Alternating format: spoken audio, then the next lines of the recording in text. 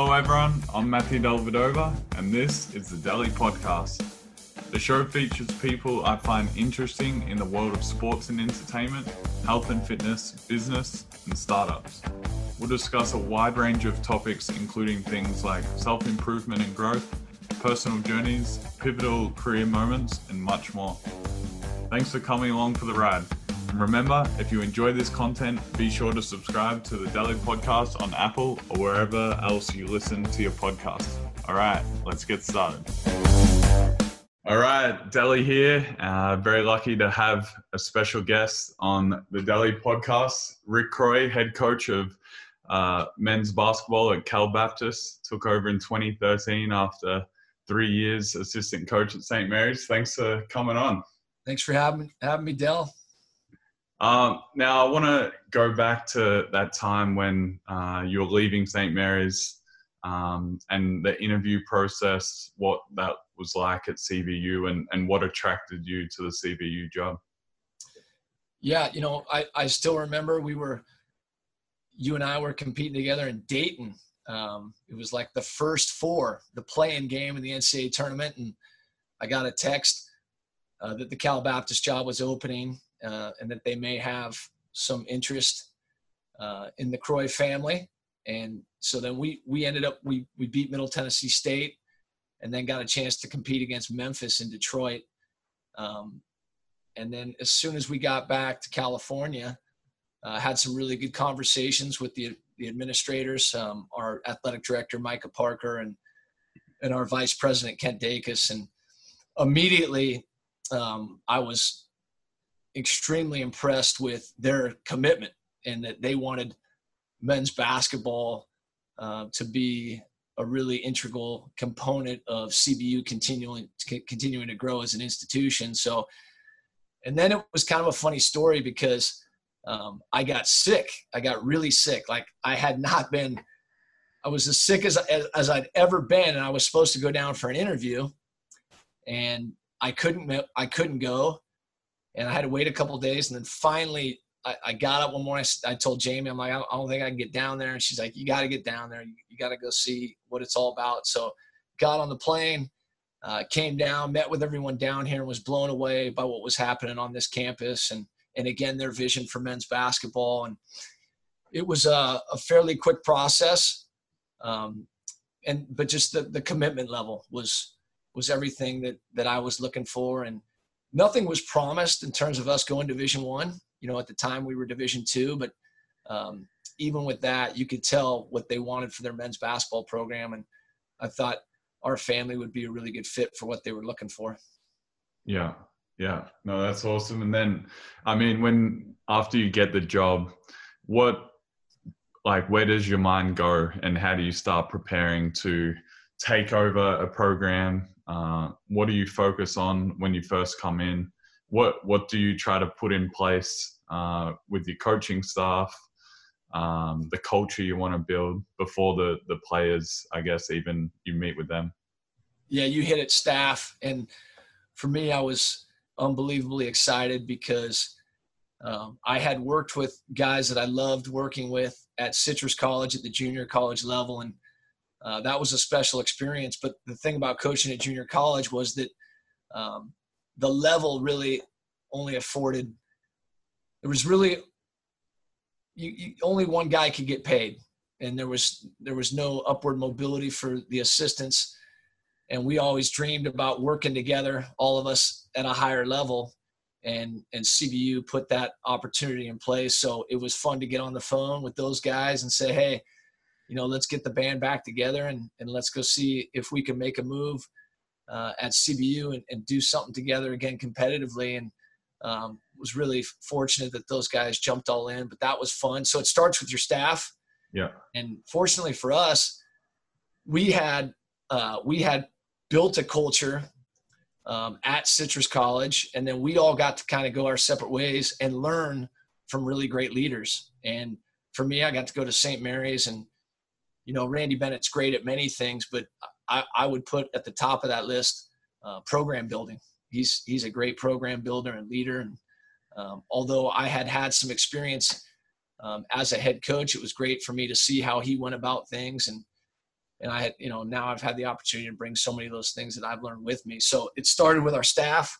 Yeah. And then, it's all about your people. We got a chance to meet with the guys that were here, and we were really, really blessed because there were 4 guys that were going to be seniors. We got the job in April, and all 4 of those guys were so hungry to win.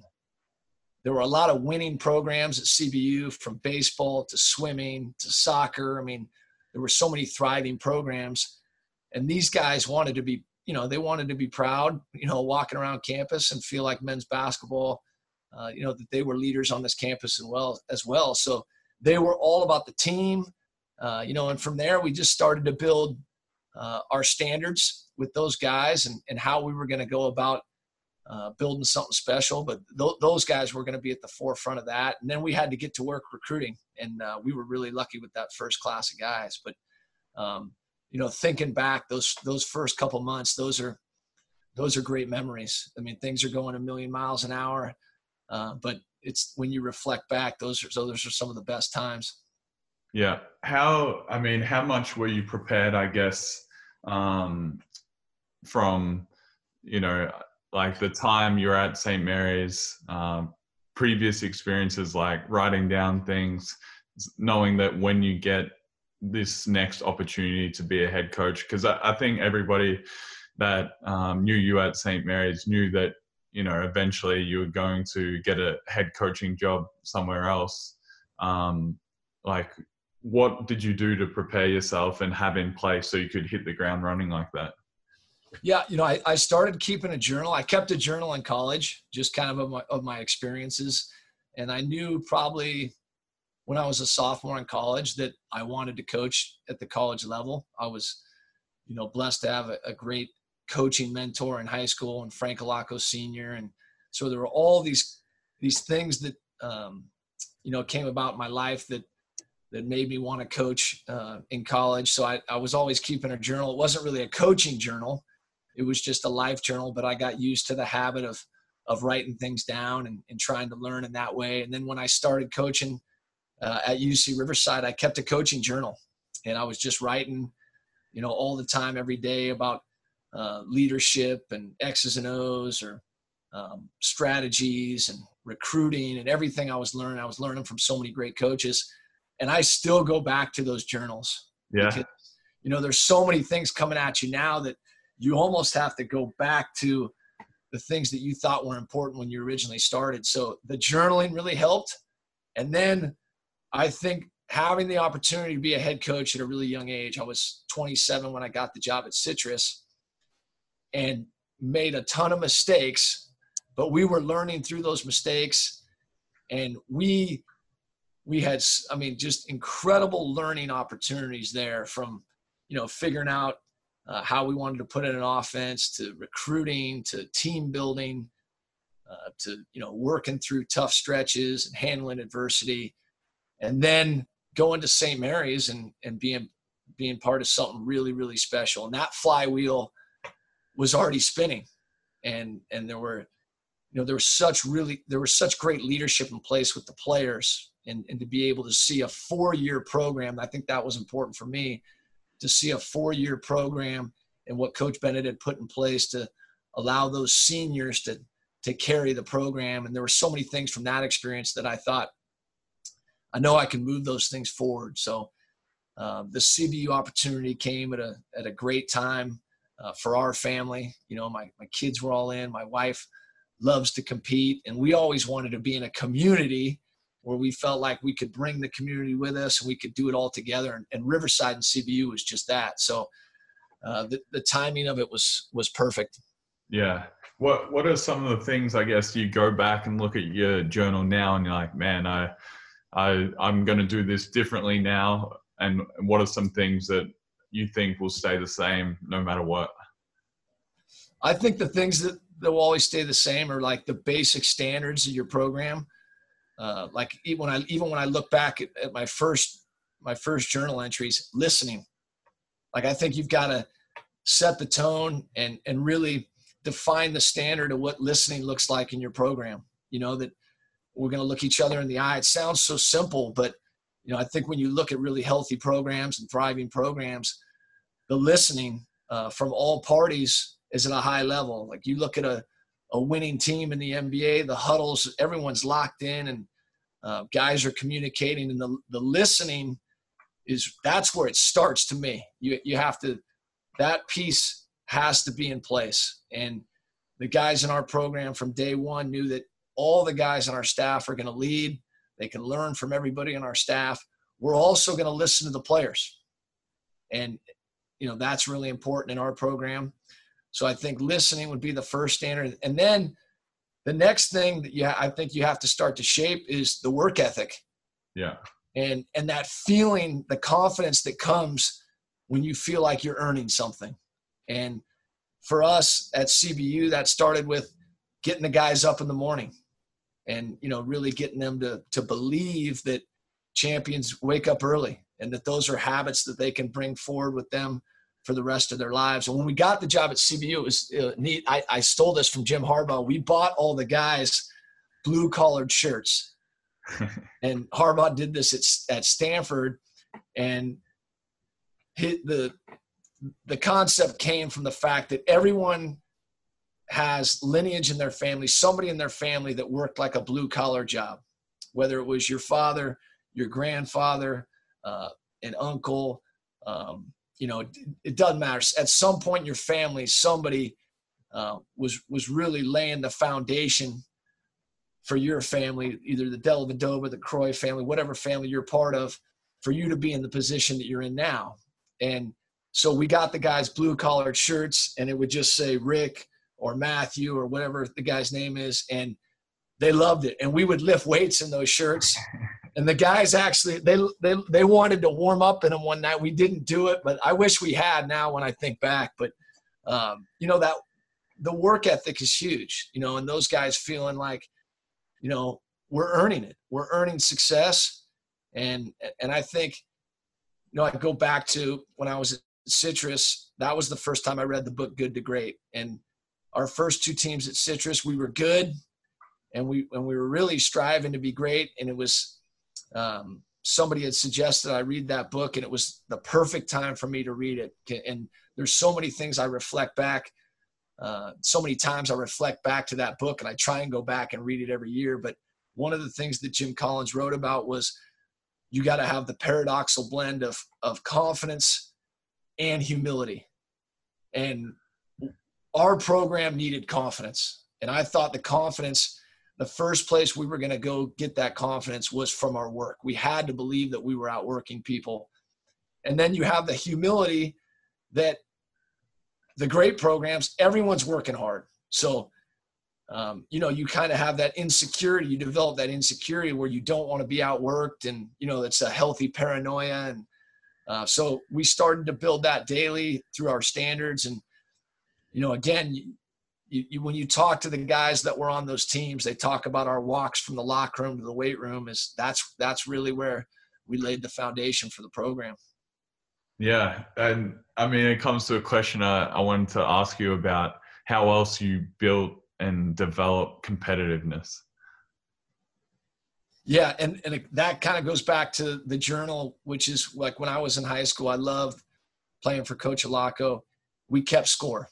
Yeah. Every day there was a score, and either maroon or gold won. And it wasn't just based on, the opinion of the coaches of who was playing. Like, your job was to make your team win, and the scoreboard was lit up, and you really learned how to compete. And that's how we started with our program, running the mile, testing on the bench press. We have a thing called the Gladiator competition that we do. We brought the Ironman with us from St. Mary's, but it's all about showing up every day and competing, and that there are outcomes. And at the end of the day, the outcome kind of outweighs everything, and there's no excuses. And then we start to try and, get them to understand the same as the classroom. You can't say, hey, this teacher didn't like me, or, that was a tough grade that I got on that paper. At the end of the day, what did you get done? And I think guys love that, coming to practice every day and competing and knowing that, hey, if I'm on blue, my job is to make blue win. If I'm on white, my job is to make white win. and guys start getting in the habit of competing in everything they do. And so really simple ideas and just staying with it every day. And also recruiting guys that love to compete. And that's why I go back to, we were so lucky with that first group of seniors. Yeah. Yeah. No, that's interesting. I guess, like, what do you look for in players you recruit now? And has that changed since you, I guess, first got to CBU to now? I think the first thing is that competitiveness. Guys that it's really important for them to be good.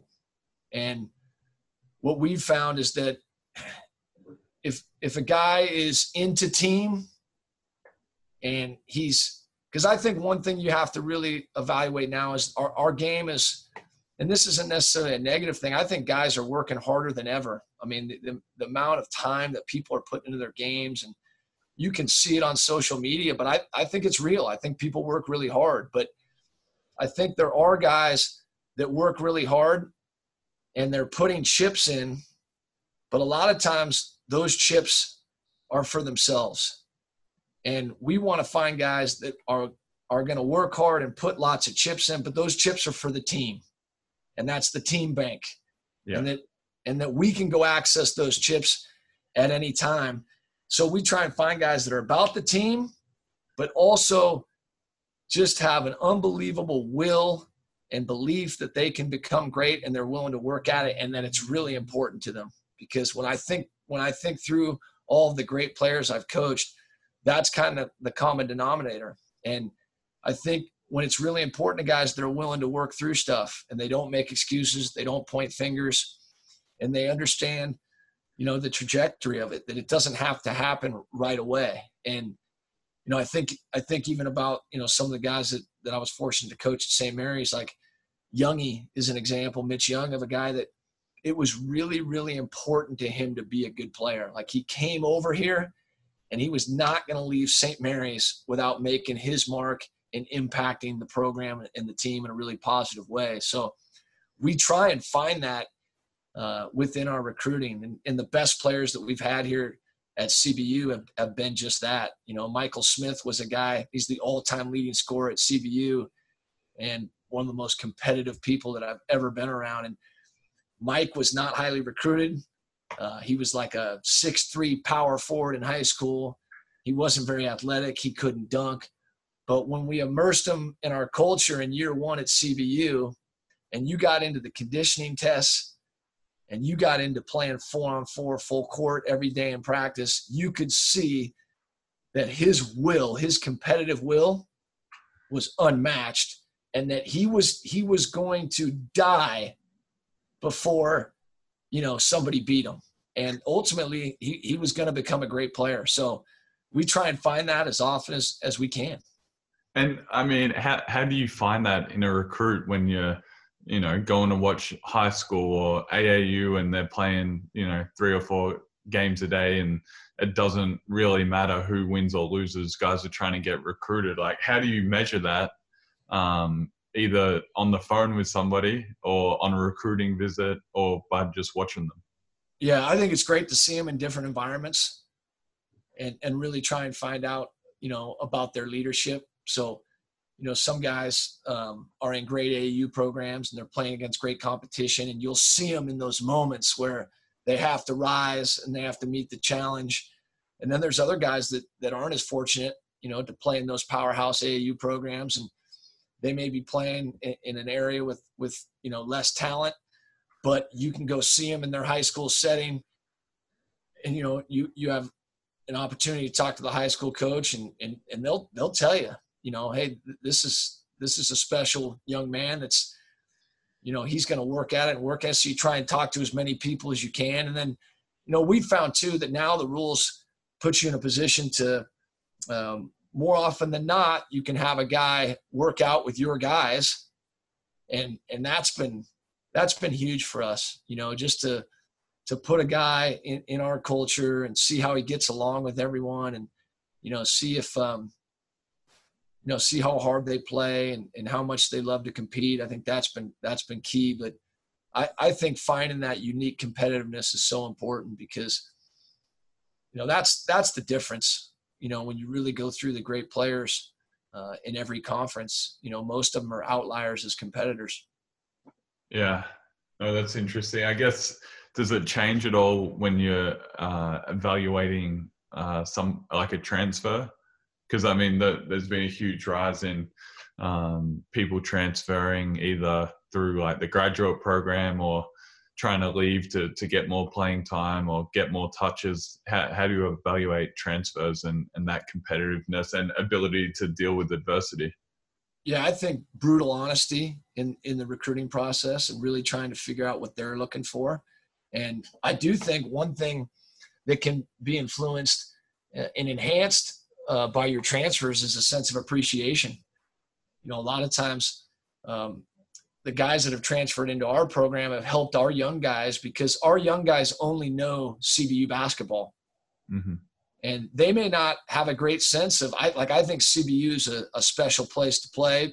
I think our university does a tremendous job taking care of our student athletes, the housing, the food, all the little touches to make it special for our guys, even the support, the crowds, all those things.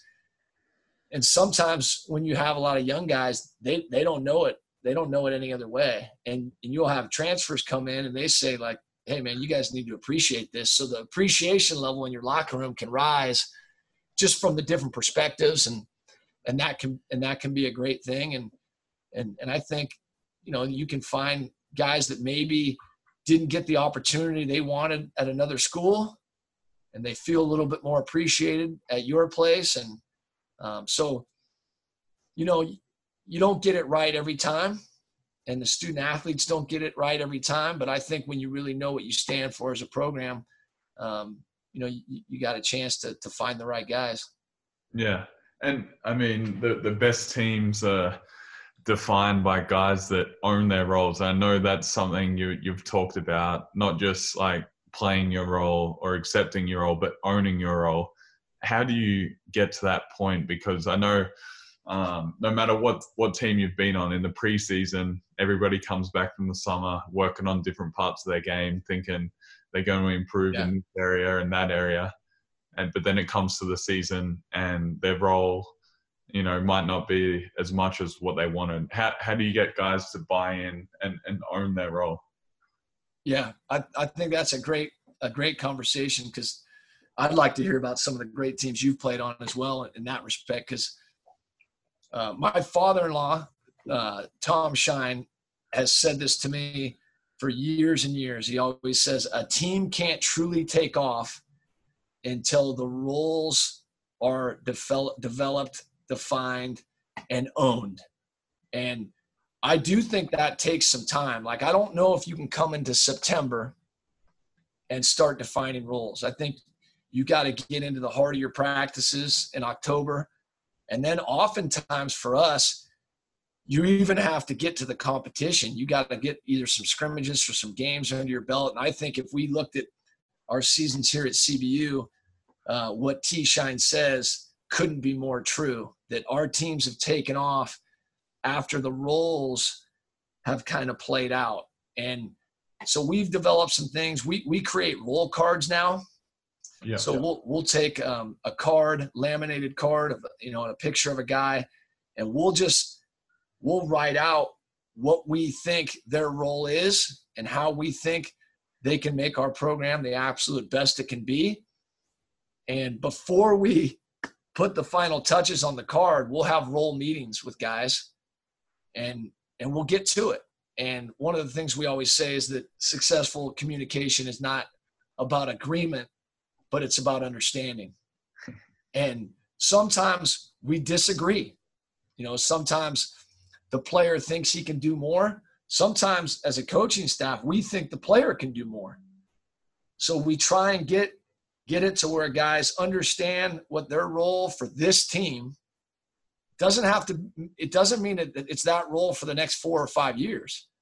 But for this team, this is the role they need to own for this team to max out. And I do think that takes a lot of real conversation. But I think ultimately guys appreciate that honesty. And I think when a player knows where they stand and where the coach stands, then you got a chance for that player to thrive. So we've really worked hard at that. And I think it brings up kind of something interesting I was talking about with some other coaches last week. There was a really good sports psych coach that came in and talked to our athletic department.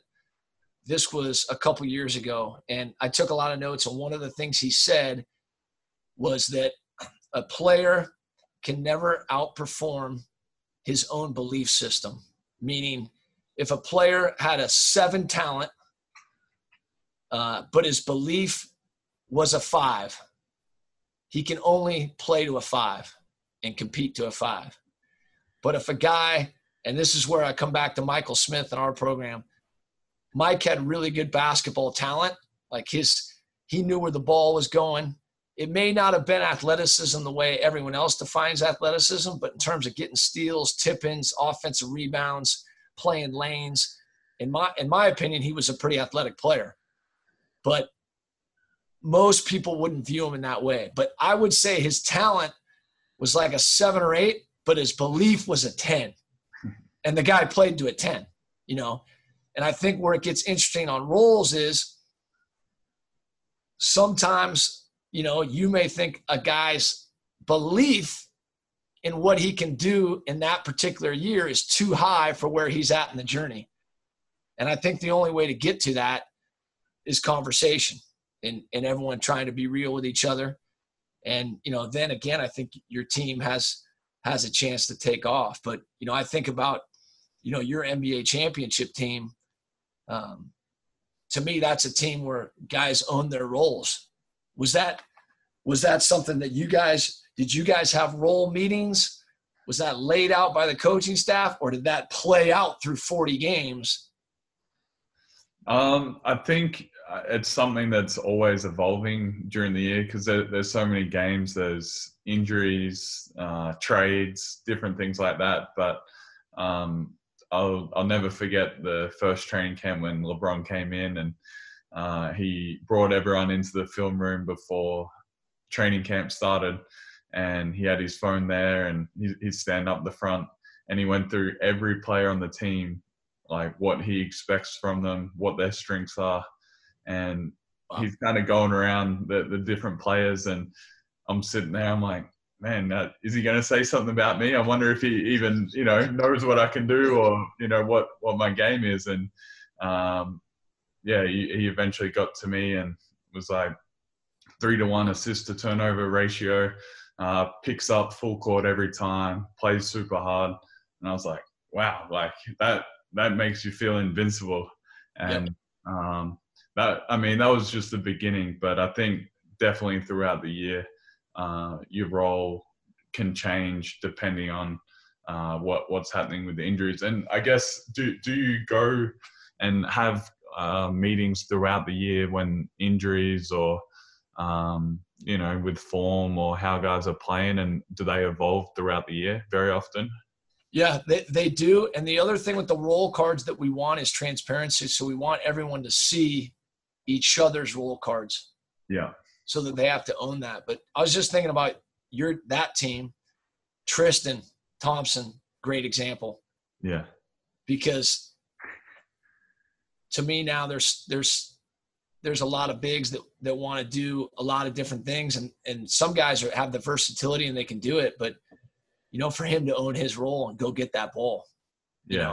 That's the example of somebody owning their role. I mean, just the absolute animal on the offensive glass. And a lot of times he wasn't even looking to go back up with it. He was just kicking it back out to somebody else and he'd go get another rebound. It was incredible to see that. An interesting thing, I've met with Nick Maxwell, Aussie football player, who I think we've talked about this a little bit before, but something he's involved with the high performance at Collingwood. They have similar things where players have their roles and it's more defined on position than individually. And each player ranks or rates out of 10 how well they perform the different aspects of their role each game. And then the coaches also do it. So each game, and it goes on a whiteboard, and they see, like, or the whole team can see what the player's ranking, what the coach's ranking is, and to see if there's a disconnect, if they're on the same page. And he also works with the leadership group, and they have individually their own things that they work on, whether it's communication or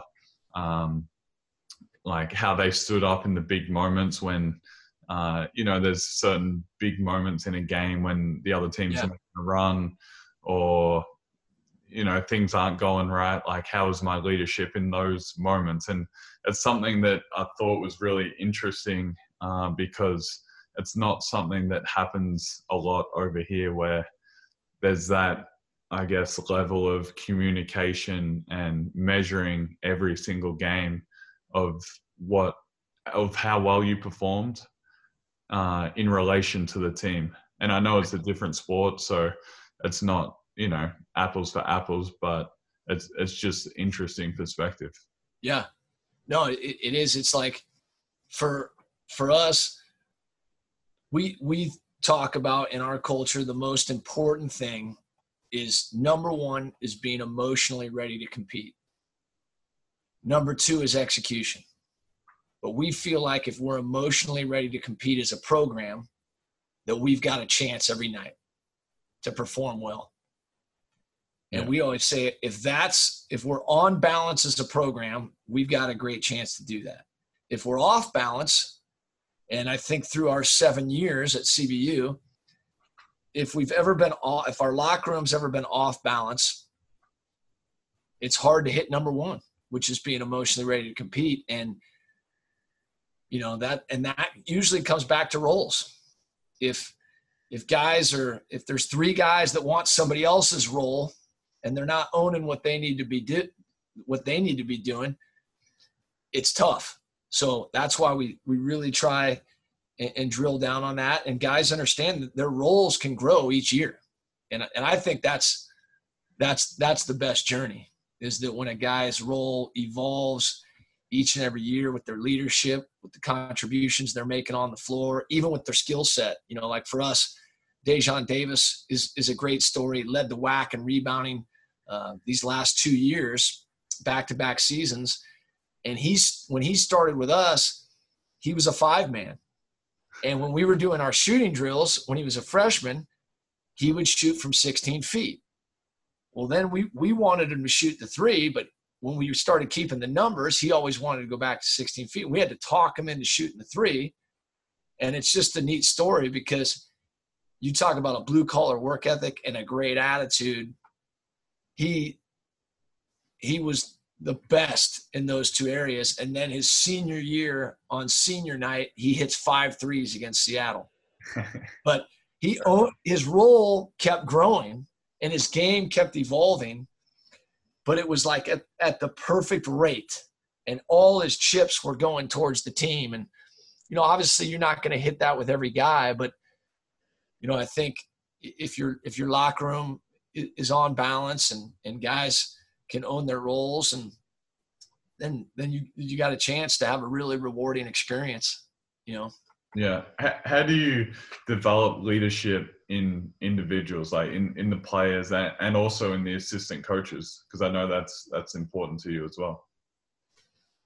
A couple different ways. I think the first one that we try and do really consistently is develop vocal leadership. So we try and create throughout the year, and it really starts with our summer camps.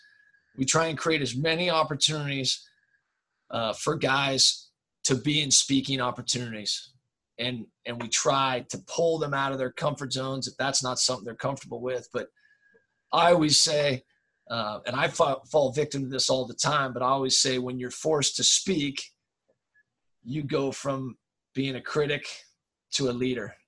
And when I say I fall victim to it, I still find myself, I'll walk out of church, or, get done watching a podcast or something, or, watching an interview, and I think, gosh, why did he say that? Or, and you find yourself being critical, but yet if you're forced, to be the one in that leadership role, everything changes. the paradigm shifts dramatically, and there's such an appreciation for the leadership. So we try throughout the season, whether it's talking to young people or, maybe a speaking opportunity in front of our team, asking our guys to share about their lives, present something that they're passionate about. The more we can create those opportunities, guys' leadership grows, exponentially. So that's been really good. And then I think the other thing is just the simple definition of leadership in our program is just to make somebody else better. Because I think a lot of people see leadership as, that you have to be the alpha, or, you have to have an incredibly consistent, commanding voice all the time. And, we try and share with guys, there's lots of different ways to lead. I think back to your team that dethroned Gonzaga, and you were the voice in the huddles, but Mitch Young was a great leader on that team as well. And Mitch did a lot of his leadership through friendship. I mean, if you're on a team with Mitch, he has your back. And, that's a form of leadership. So we try and break down all the different forms of leadership, but we're really honest with the fact that I do think improving your voice, I think it's important. Yeah. Yeah. No, I agree. I think there's a lot of different ways to lead, and they're not often talked about. Can you give like a few more examples of actions that you see of leadership in your program that I guess people might overlook as leadership, or might not expect, or might fly under the radar? Yeah, I think professionalism, I think about Milan Aqua, was MVP of the WAC for us this year, has had 2 great seasons at CBU. His professionalism with how he approaches his work, when he gets to practice, his work after practice, his diligence in the weight room, his diligence in the training room, his work with our trainers, everything's done at a very, very professional level. And our guys see that, our young guys see that. It's not happenstance. It's not luck. It's not talent. It's professionalism in the most mundane things that you can possibly think about. It's getting his free throws, 100 free throws after every practice. It's keeping the numbers. It's trying to win shooting drills. It's watching the film when it becomes very tedious. So I think, there's a lot of guys now, everyone wants to play professionally, and those are great goals. And we want guys that want to be pros, but to have that professional example in your program is key. So that's an example of leadership. And then I think the other thing where guys can really demonstrate leadership is how they handle adversity. And Jordan Heading was the best example of that in our program. He was a great, great player for us. But back-to-back seasons, he started off the year shooting the ball horrifically. And everyone in our program knew he could shoot the ball. And they knew that he could make baskets. And he never made excuses. He just kept coming back to work. And he knew that the season would play out. And he's one of the best I've ever been around at keeping his head and keeping his poise when things weren't going his way. And I think that's another great form of leadership that guys could learn from. Yeah. No, that's awesome. Who are, we see the huddles on TV, but they're all edited. Who are the top 3 leaders that you've been around, teammates in the NBA?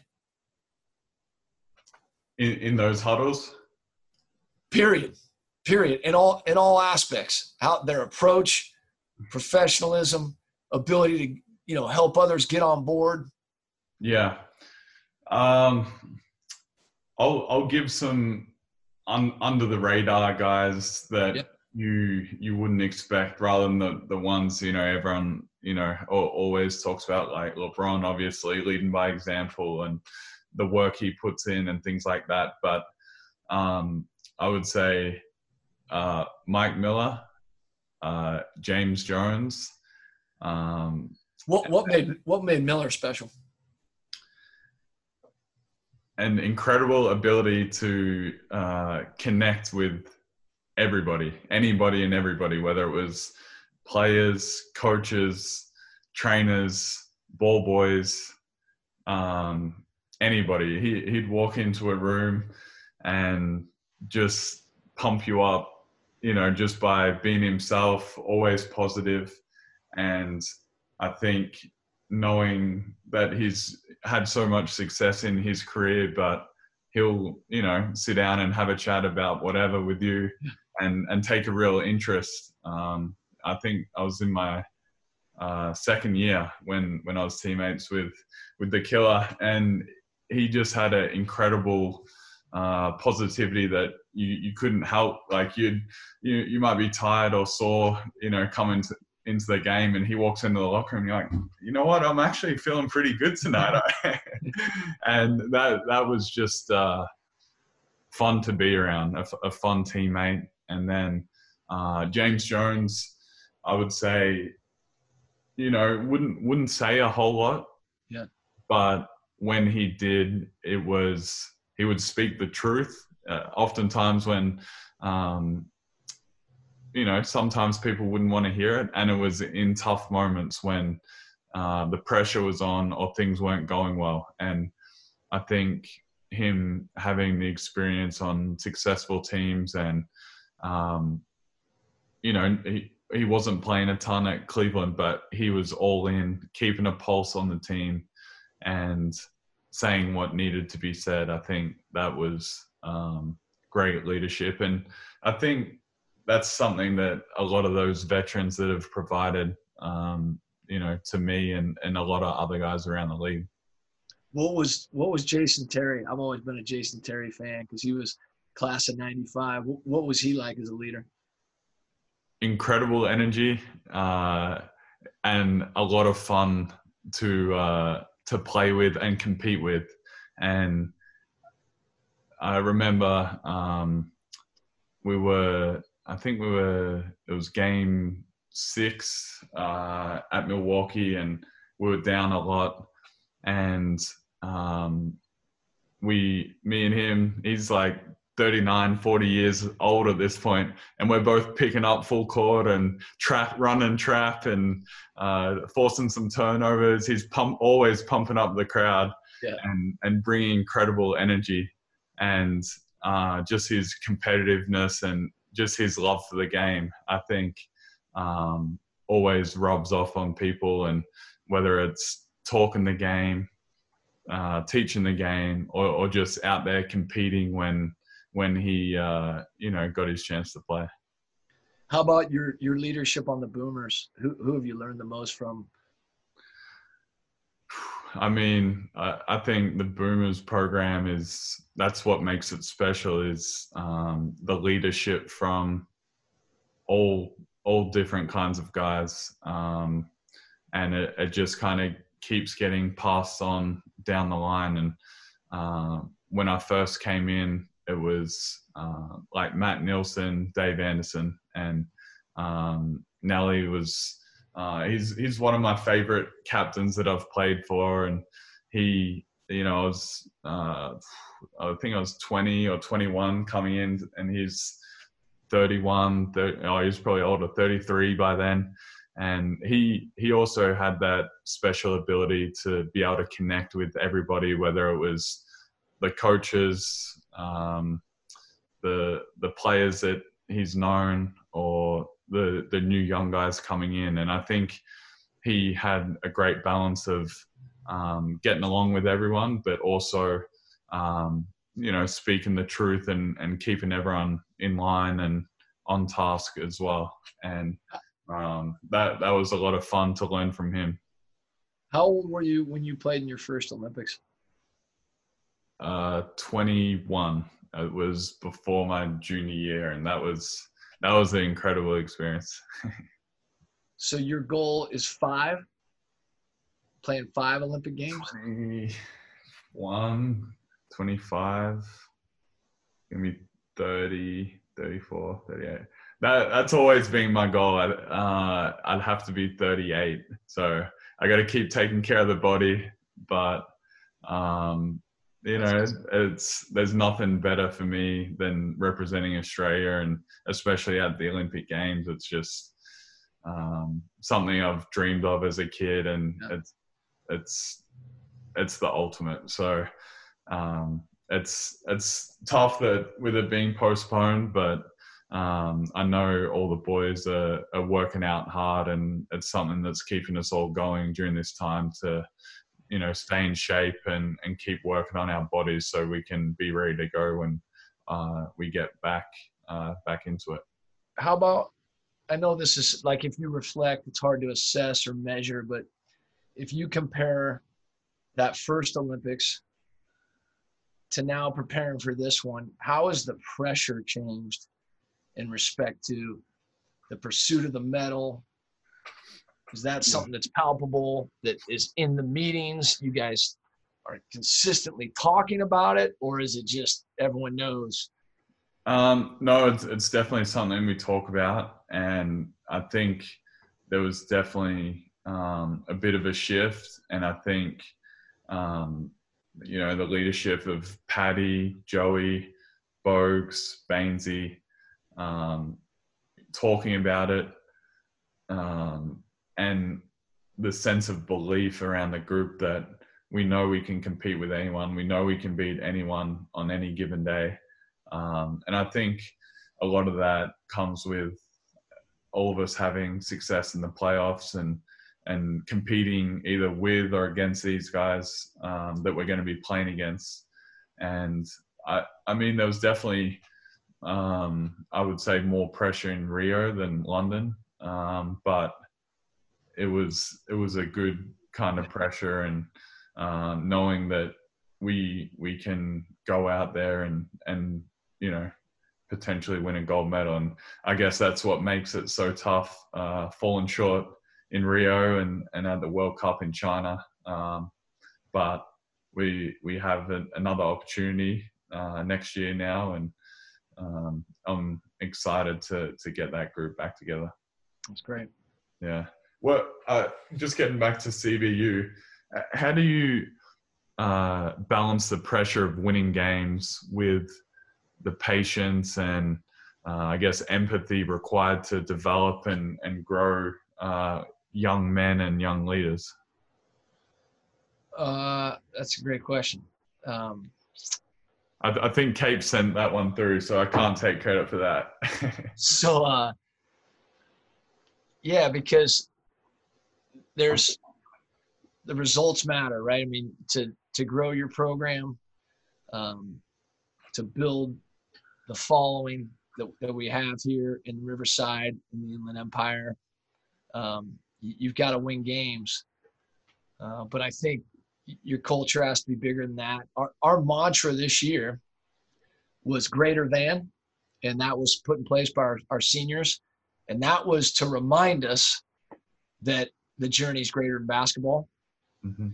One of the things we do is we take every Wednesday off the floor to do our thing we called Excellence Hall, and that's where we really build leadership. But we try and make it like it's, you know, Wednesdays are all about getting better in other areas, and we bring in speakers from all different arenas of life. You know, pastors, businessmen, guys that are playing professionally, so they can learn from as many different people as possible. And that's been really big for us to constantly remind ourselves that I think the most important thing that we're all shaping and building is the leadership. Yeah. Then we also try and think you got to enjoy it. You got to enjoy it. And, you know, I think you have to, we talk about defining fun, and we define fun as trying to do something that's really hard and do it well. But, you know, everyone's going to be at a different place in that journey. You know, sometimes you get a freshman that's homesick, and, you know, you try and have some things in place so that you can be there with them and identify if somebody's struggling. So we're really working at our brotherhood and, you know, making sure that everyone knows, because a lot of our guys are from all over the world, and they don't have their support systems close to them. And so everyone we try and build a real sense that everyone's there for each other. And then hopefully you can come back to those things in the biggest moments, and whether you take a tough loss at home, I think those are always the toughest. Everyone knows that winning on the road is really, really difficult, but I think when everything's in place and, you sell out and everyone's there to see the product, and as an athlete or as a coach and as a program, you feel like you didn't come through, it can get the best of you, Yeah. I mean, how do you deal with, I guess, that stress of the season? Because I know it can be stressful. There's a lot of ups and downs, and with the high expectations and goals you guys set, how do you take care of your mind and body as a coach? Yeah, and I think the guys are always the players are always they're always more resilient than the coaches.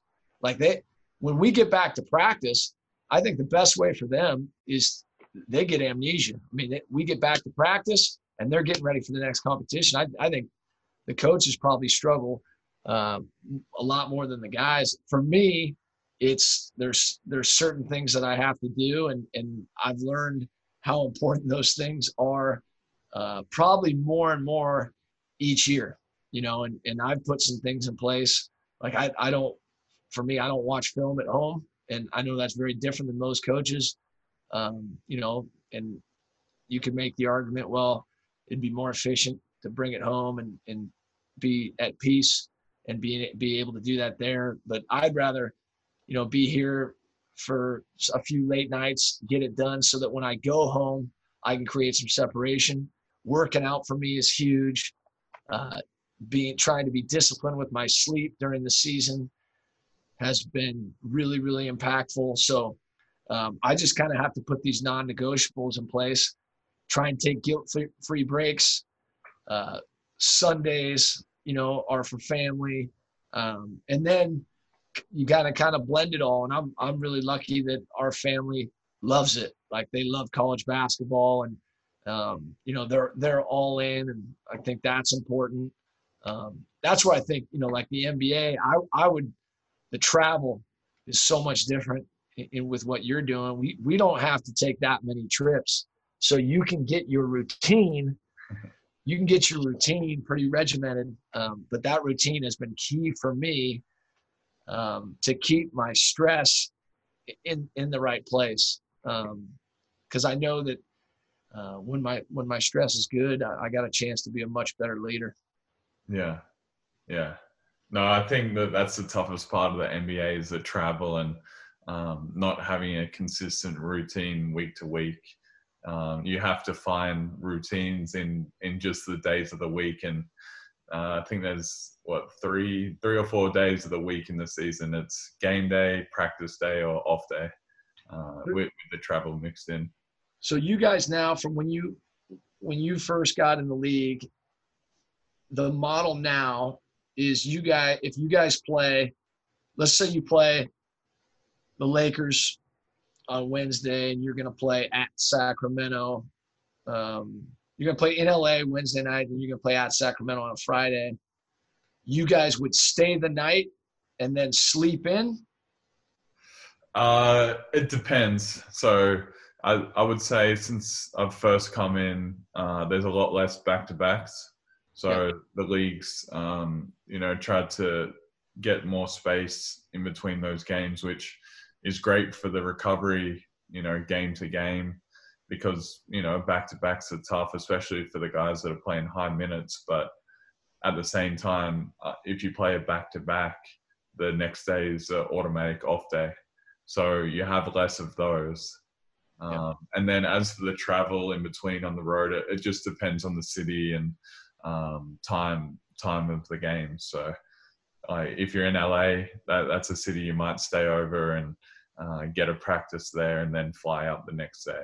Yep. So it just depends on that. I want to ask you about analytics, and there's a big emphasis on that these days. I mean, especially in the NBA. Has that happened in college? And if so, how do you incorporate that into the CBU program? Yeah, I mean, massive trend and movement with analytics. And I think that's, again, I think where you go back to uh, when you first started in coaching, you have to fall back on the things that, as you were developing your leadership, especially in a head coaching role. When I think back to Citrus, I mean, there weren't any analytics. I mean, it was wins and losses and shooting percentages and turnovers. And now, I mean, it's a lot. There is a lot coming at you, and there's a lot available from programs to information to, the stuff on synergy. And for us, we try to get it to a place that fits with our program. And we've got an assistant that works primarily with our offense, an assistant that works primarily with our defense, and then another assistant that works for the most part with our rebounding. And, we've tried to get analytics that we understand and that can create confidence for our guys and that our guys understand. Mm-hmm. For me, I always come back to, I had written down in my journal at a very early stage in my coaching career, I wanted a team that played exceptionally hard defensively and then a team that played with great confidence on offense. And keep trying to come back to that. Great effort and commitment defensively and great confidence on offense. And there have been times when the analytics can kind of knock you off of that track if you're not careful. So we've just tried to get it to a very manageable place. I think there may be some analytics that's just for the coaches that you don't bring to the players. Because I think a lot of times your meeting time is never what you think it's going to be. Like when we go on our coaches retreat and you're planning out all these things and you're putting meetings in place and things that you want to do for the guys. And then you get to it, you get to the journey, and guys have classes and tutoring and study hall, and they got to get to the training room and recovery, extra lifts, shooting, So then where do you fit all that in? And I think for us, we found that if we're bringing too much at them, it kind of dissolves into nothing. So I think the area that it's helped us the most in is the rebounding. I think when we've really get to the analytics on the rebounding, we found that that's because the analytics are the original intent is to drive improvement. Yeah. Not just a report. And there was definitely a time where I was saying, hey, I want to get more interested. I got to get better. And I still feel like I need to improve in that area. But I think you have to find your own rhythm within the analytics. And it depends on your team too. I think it depends on the strengths of your team. And I think I'll always gravitate back towards trying to get those two things in place. And if the analytics can help us do that, that's great. If it's pulling us away from that and it's actually running interference, then we've got to have great awareness there as well. Yeah. No, I agree. I think it definitely needs to be practical, something that the players understand, and you can't overload. Like you can only focus on so many things, and if you have too many priorities, there isn't any priorities. Like, let me ask you this from a player's perspective. What do you think in the NBA are the top, like if you were as a player, if you were saying, I think these are the top three analytic measurements that we should pay attention to, what would those be? I think shot selection is huge. And in terms of, I think mid-range, like versus like what percentage of your shots are at the paint or 3-point line. We've had some interesting ones where we've measured like what the field goal percentage is with how many passes we've had on offense, what the percentage is on a no pass, 1 pass, 2, 3 plus. I think that's interesting, and it can paint a picture. But I also think sometimes, if you're coaching, they would use it to fit their narrative of needing more ball movement, which I would do as well if I was coaching. And I think you just flip that and do the same on defense. I mean, are you giving up wide open threes? Are you giving up corner threes? How many shots in the paint are you giving up? Because I think the NBA has just gone that way, and there's obviously a balance. You can't be 100% analytics and just running guys recklessly off the three, because I actually think that leads to more wide open threes. But I think as a base, that's important. I think you need to base your offense and defense around that. That's what was so interesting about. Did you watch The Last Dance? Yeah. I think it was, watching so many Bulls clips in the last couple of weeks. It kind of goes against the grain of some of the current analytics, because they were so good at making 2-point baskets. Yeah, the spacing just watching it was a little bit hard at times, because you're like, why is there so many people in the paint? Yeah. How about on the Boomers? Like, last time you guys competed, how much of your stuff is driven by analytics that's actually being brought to the players? I mean, we have a very smart group, and I think there's a lot of input back and forth between the players and the coaches, and especially defensively and game planning. And a similar thing when you get to the playoffs, there's a different level of preparation and understanding. And there was things like, if you force a guy this way, like right versus left, like that's 0.3 of a possession, points per possession better for us. If you can force them to take a shot out of a pick and roll versus passing. And we were definitely taking away the three, playing the pick and roll 2-on-2. And it's tough to keep holding your nerve when you've got great players in the pick and roll, especially internationally, like Fournier or some different guys like that are, like shooting that mid-range or that floater. So I think there's always a balance between you. I think when you get to the really great players, you've got to mix it up as well, because they can get comfortable and can't keep giving them the same look. So I think mixing in a trap or something aggressive to throw them off guard and just keep them thinking about something is important. But definitely, I think if you can try to make them shoot that in-between shot with a tough contest coming from the side or behind. Yeah. Something I want to ask you about: social media, changing pace here.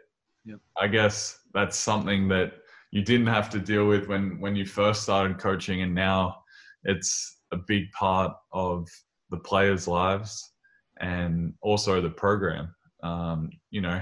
Having a social media presence, and I know you're not running CBU's men's basketball social media, but to help connect with your fans, it can help recruiting. How do you view that? Yeah, I think social media is interesting because there's so many different elements to it. I think it can. It's such an interesting topic. I mean, there's so many different facets of it, from program building to, leadership. Is it enhancing guys as leaders? Is it hurting them? Yeah. Even in these difficult circumstances with the pandemic, I think everyone's trying to get better. And what does that look like? And what do those 1% look like? I think you got to find kind of your teaching points within your program. We've been really fortunate. Like our guys, I can't think of a guy that we've had that I thought social media was hurting them. I think our guys they've grown up on it. They don't know life without a phone. And it took me a while as a leader to adjust to that, because half my life was without a phone, and then half of it's been with a phone. And these guys don't, the guys that we're coaching now, they don't know life without it. And, I try and remind them that, the phone has to work for you. You don't work for the phone. And if it's dominating you, which happens to all of us. I mean, I've found myself there have been 2-3 hour windows in this pandemic where I literally blink and I don't even know where I was for the last 3 hours, because, I got looking at something which led me to something else. And the next thing I know, that the time was gone, and so it's interesting. I think you have to kind of know where you stand on it as a program. And I think we try and bring it back to professionalism, with your communication, that you're representing the program, and that you should work towards promotion rather than self-promotion, and we talk about that. Like, and I would, even in our program, if you were saying a prayer, you would want to pray for others. That would be a really healthy prayer, is to pray for others, not pray for yourself. And that, there's always going to be times on your social media where it's not necessarily boasting, but you're highlighting things that you're doing. That's kind of what it is. But I think when social media is at its best, there's a team element to it, and that you're lifting others up and you're creating an energy and an enthusiasm and excitement for what's going on around you and for other people, and not just like an insane focus on building your own brand. Yeah.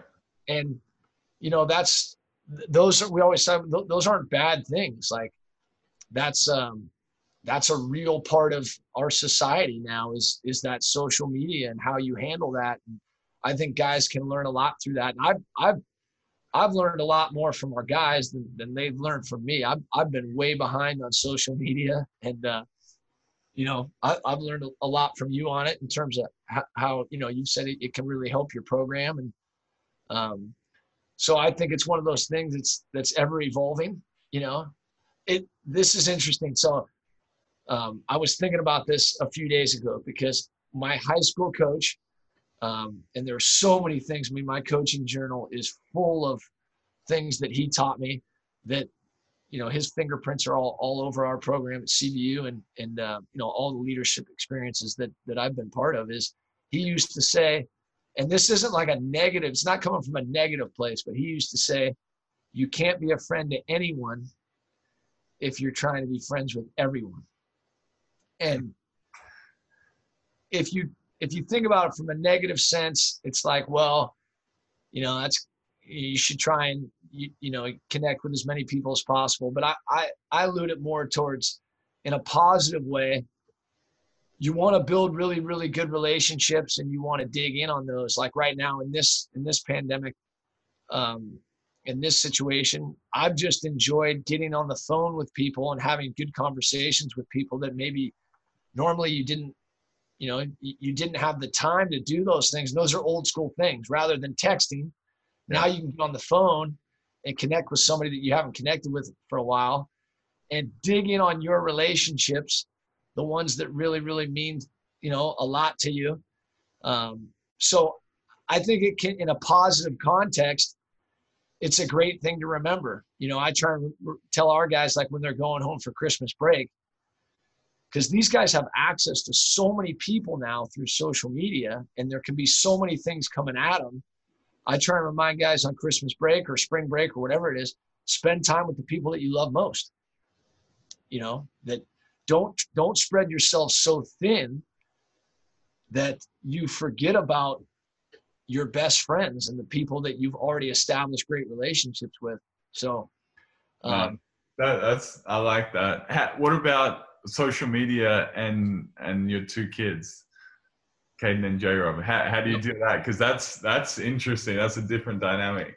Yep. I made Caden, she's 15 now. When she first got Instagram, she loves Instagram, loves TikTok. But when she first got Instagram, I said, I made her, like, it was like a research project. I said, I want you to find 3 articles, go online and research 3 articles about Instagram that are positive, and then find me 3 articles that are negative. And it was really interesting because she struggled to find the positive articles, and there were negative articles that had all these things that I didn't know what FOMO was, the fear of missing out, until I read through these articles with her.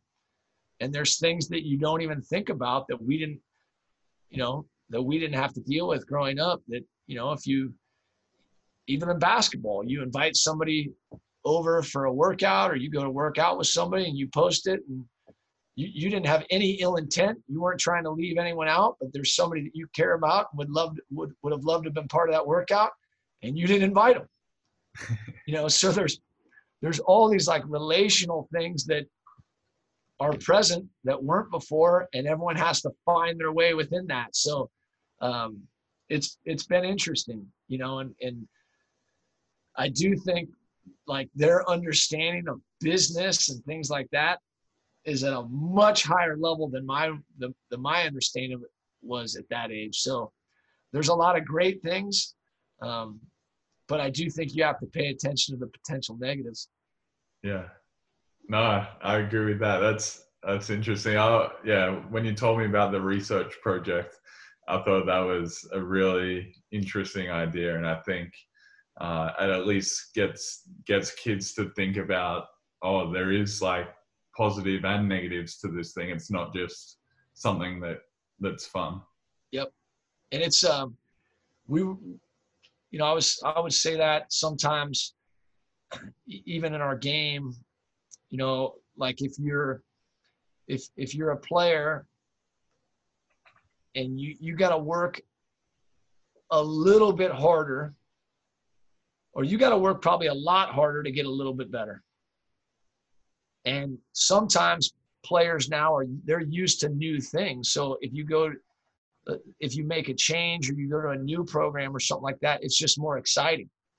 And for a lot of young people, they're used to a lot of new things. It's not necessarily bad. It's just more what they're used to. And again, there has to be an awareness about all that I think is really important to develop. Yeah. Yeah. I want to talk a bit about what your inspiration is, what gets you going, and then also how are you approaching this quarantine, and what are you working on? I think my inspiration is team. I love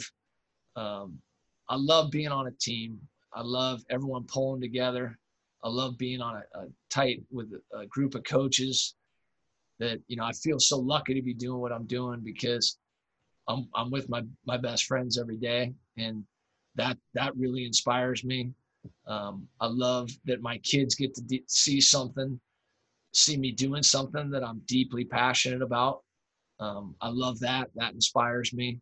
And then I try and be in touch with a lot of other things that may not be as significant, but music, writing, reading. I love watching documentaries, all those little things. I think those are important, that you have to be in touch with things that inspire you, and you have to work at it. So those are the things that get me going, is, being on teams that pull together in tough moments. And, I love spending time with guys that I've coached, and reminiscing and those kinds of things, and wanting to create more moments, Yeah. How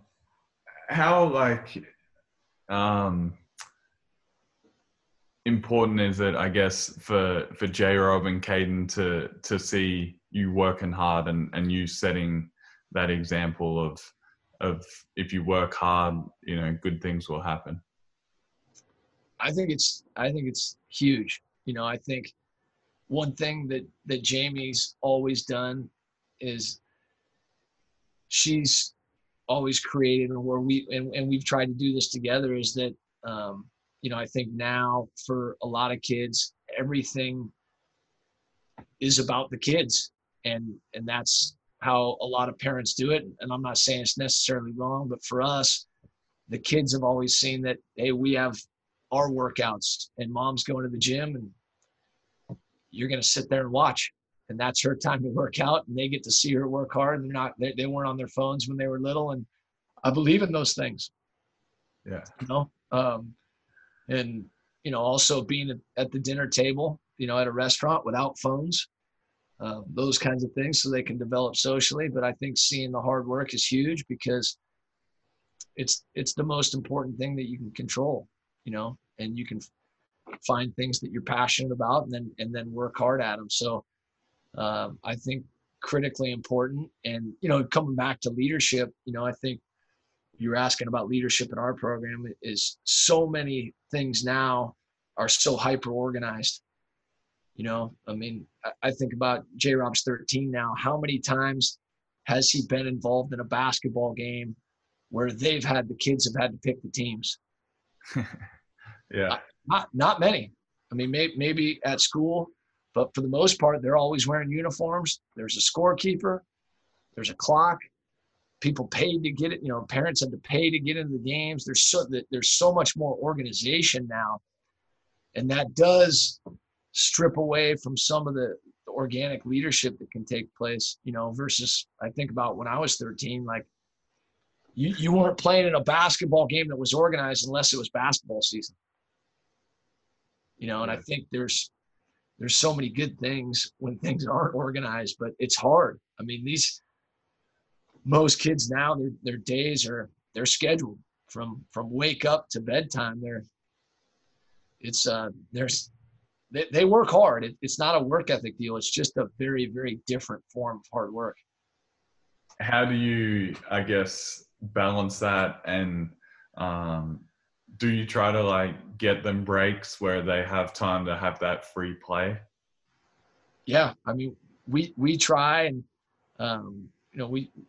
we try and do things as a family where, that whether it's going to the beach or, playing in the front yard, or them just having friends over, where, there's an old school element to it.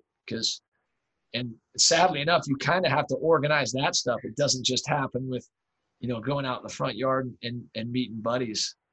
That's just not what's taking place now, but we try and put those things in place. And, I'm proud that they're both hard workers, but, things are flying by. It's crazy. You blink and you feel like, gosh, did we enjoy all the moments that we should have enjoyed? And that's been the one neat thing about this, really, really tough situation in the world, is that it has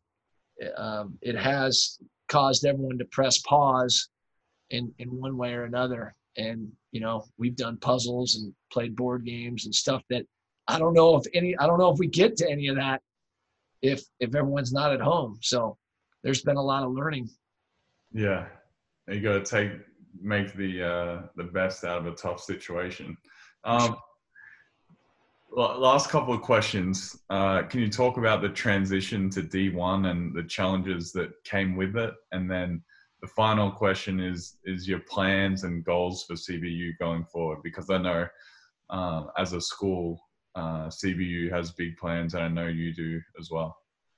Yeah, the transition's been it's been great fun. It's been really exciting. The thing that was really good was when we were Division II, our program was established, and we had great leadership in our locker room.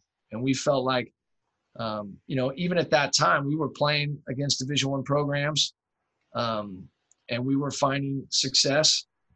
And we never, going all the way back to when I coached junior college, I just think like a great competitor is a great competitor, and he'll find a way to compete at every level. And I'm so grateful that we had that belief, because it played out, because we've had guys that were, other people may have seen them as, or pigeonholed them as, hey, this guy's a Division II player, and they've moved forward and found great success. But we had a really good locker room with great leadership, and we had a culture where when we were getting ready to play, our guys believed we were going to win the game. And that's such a critical component of college basketball, that there's a belief, that permeates your entire program, because, having played 4 years of college basketball, it is so competitive, and you got to have a locker room that believes. So we were able to bring that part forward. And now we're, we really feel like we're getting great players, and there's a lot of exciting things happening at CBU. And I'm grateful that we're at a place where these guys are appreciated come game night, because when you work that hard, especially when you're coming, and you're an international player, you've seen college basketball, like that's not available everywhere in those age frames, from 18 to 22. That's what you want to play, and you want to play in packed arenas, with crowds that are going crazy. And, I'm grateful that we're in a place where that happens. And, it's not all about the crowd. It should be about the team. But the reality of it is, like, that's part of what makes it so special. And our guys appreciate that. Yeah, I think that is a huge draw of growing up in Australia. I remember when I first started watching college basketball, and you're seeing the whole crowd jumping up and down, and it almost seems like another world. And to get over here and experience that was, unbelievable experience. What are your goals, I guess, going forward for CBU? Well, we haven't won a championship yet at this level. We finished in second this year in the WAC. So, our goals are to become a championship program, and eventually find success in the tournament. And, I think when we do that, we're really in a unique spot, like with our geography, with our community, to be at a place in Southern California that has a community that supports us. The place is going to go crazy. And it's exciting for our guys, because there were guys that did great things in our program before them, and we stand on their shoulders, but there's so many things that haven't been done yet. And I think that's a really exciting thing to be part of as a player, is to do something that hasn't been done before. So we're trying to recruit guys that have great belief, and that, want to be part of something bigger than themselves. And it's a tremendous opportunity. That's awesome, Croy. We'll leave it there. I really appreciate your time. I was really looking forward to this, and it was thanks for coming on the Deli podcast. Yep. Say hi to Anna. Say hi to Anders. I will.